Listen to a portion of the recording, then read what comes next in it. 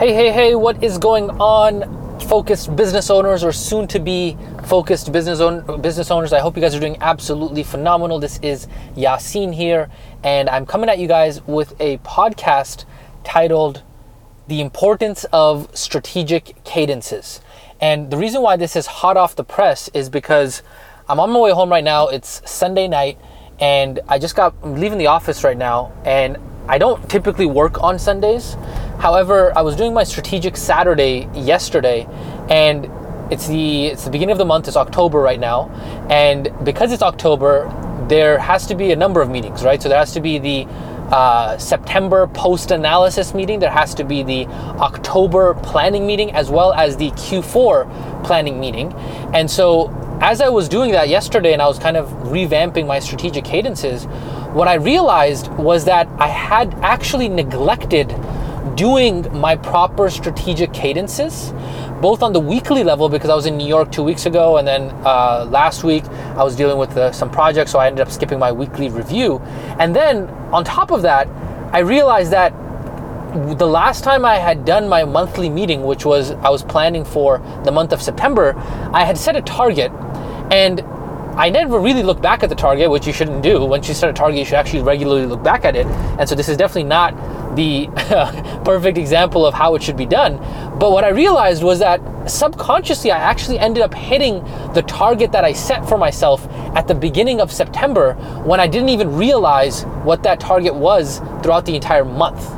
And so that's just to prove that when you actually set targets for yourself, whether or not you realize it, you're actually creating the constraint and the objective to be able to hit those targets without even realizing it. Now, obviously, if you implement a proper cadence and you actually look at your monthly target on a weekly basis, then the chances of you hitting that monthly target exponentially go through the roof. However, just by doing the activity of setting targets of what it is that you plan to achieve by X amount of date, it already starts to put that momentum in place. And so what I'm realizing is that I'm sure I'm going to talk about it in a future podcast episode, and I know I've talked about it in previous podcast episodes, is that I have something that I call the battle planning process. And the battle planning process is essentially where every single night, the night before, you sit down and you create the roadmap of what it is that you want to have happen for the next day, right? You do it in 30-minute increments. You map them out in PTNFs and KTBAs, which are push the needle forwards and keep the boat afloat. You basically take everything that you need to do for the next day and you categorize them accordingly.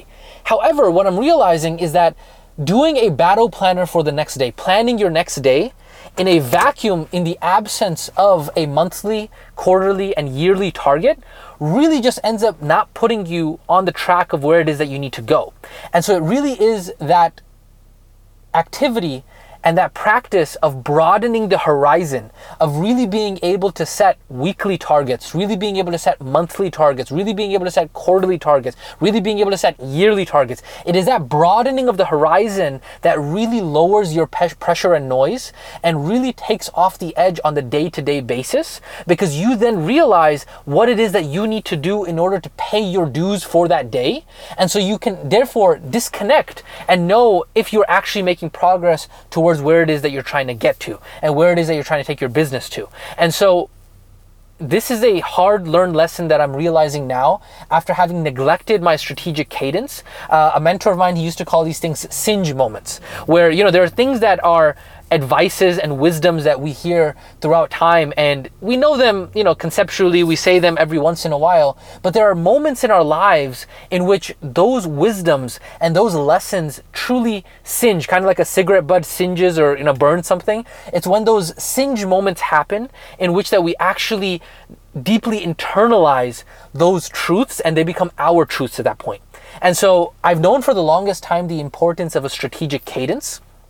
And I've been preaching for a very long time on the importance of planning your day the night before. And that's been a practice that I've been implementing for multiple years now. But it's only now over the last, I would say, 3 to 4 months, and really this upcoming quarter, that I'm realizing the importance of a strategic cadence for the weekly, monthly, quarterly, and then obviously a yearly level. I mean, honestly, I didn't regularly even do a yearly review until December 2019. And so when I look back, I see how many years I lost on being able to reflect on the lessons that I learned for that year, and then really being able to set a target for myself for the upcoming year. Because until you do that, you're not going to be able to break the cycle of being reactive in life, and you're not going to be able to actually become proactive and actually take control of what it is that you want to do in your life until you actually start to define, okay, where have I been? Where am I right now, and where it is that I want to be, where it is that I want to go. And this applies not only for your personal life, but it also, now obviously, we're talking about, this is a business podcast, and so a lot of the things that we talk about are at the business level, but this also applies on the personal life. Because at the end of the day, if you're not setting a budget for your finances, if you're not really setting a plan for your future, if you're not really prioritizing the things that you want in your life, then there's something called the Parkinson's law, which is that a resource expands to take over the allotted time or the allotted resources cap that is taken. So for example, a project, if you say, I'm going to give this project 10 hours, then that project is going to take 10 hours. But when you say, okay, I want this project to be done in 5 hours, more than likely, given certain constraints, you will be able to achieve that project in that allotted amount of time. And so time expands, resources expand to be able to encompass the cap that they are allotted. And so if you allot yourself, you're just arbitrarily going about and saying, okay, I'm going to achieve XYZ in, 15, 20, 30 years. One of my favorite questions that I read somewhere that was, what is stopping you from being able to achieve your 10-year plan in the next 6 months? And when you think about it in those regards, and you kind of put those constraints, because constraints are very healthy. Constraints allow you to be able to actually understand, and for you to be able to actually understand how to make things happen in a reality point of view, rather than just leaving them open and be like, oh yeah, this is my 10-year plan, this is what I want to achieve long term. Okay, well, what's stopping you from being able to do that in the next 6 months? And then all of a sudden your brain starts to get into motion and to think about, okay, how can I actually make this a reality? And so that's the episode for today. That's what I wanted to talk about, was the importance of a strategic cadence. And if you don't have a strategic cadence in place, I would highly recommend just starting off with a battle planner every single night. Just plan out what you want to do in 30-minute increments for the next day.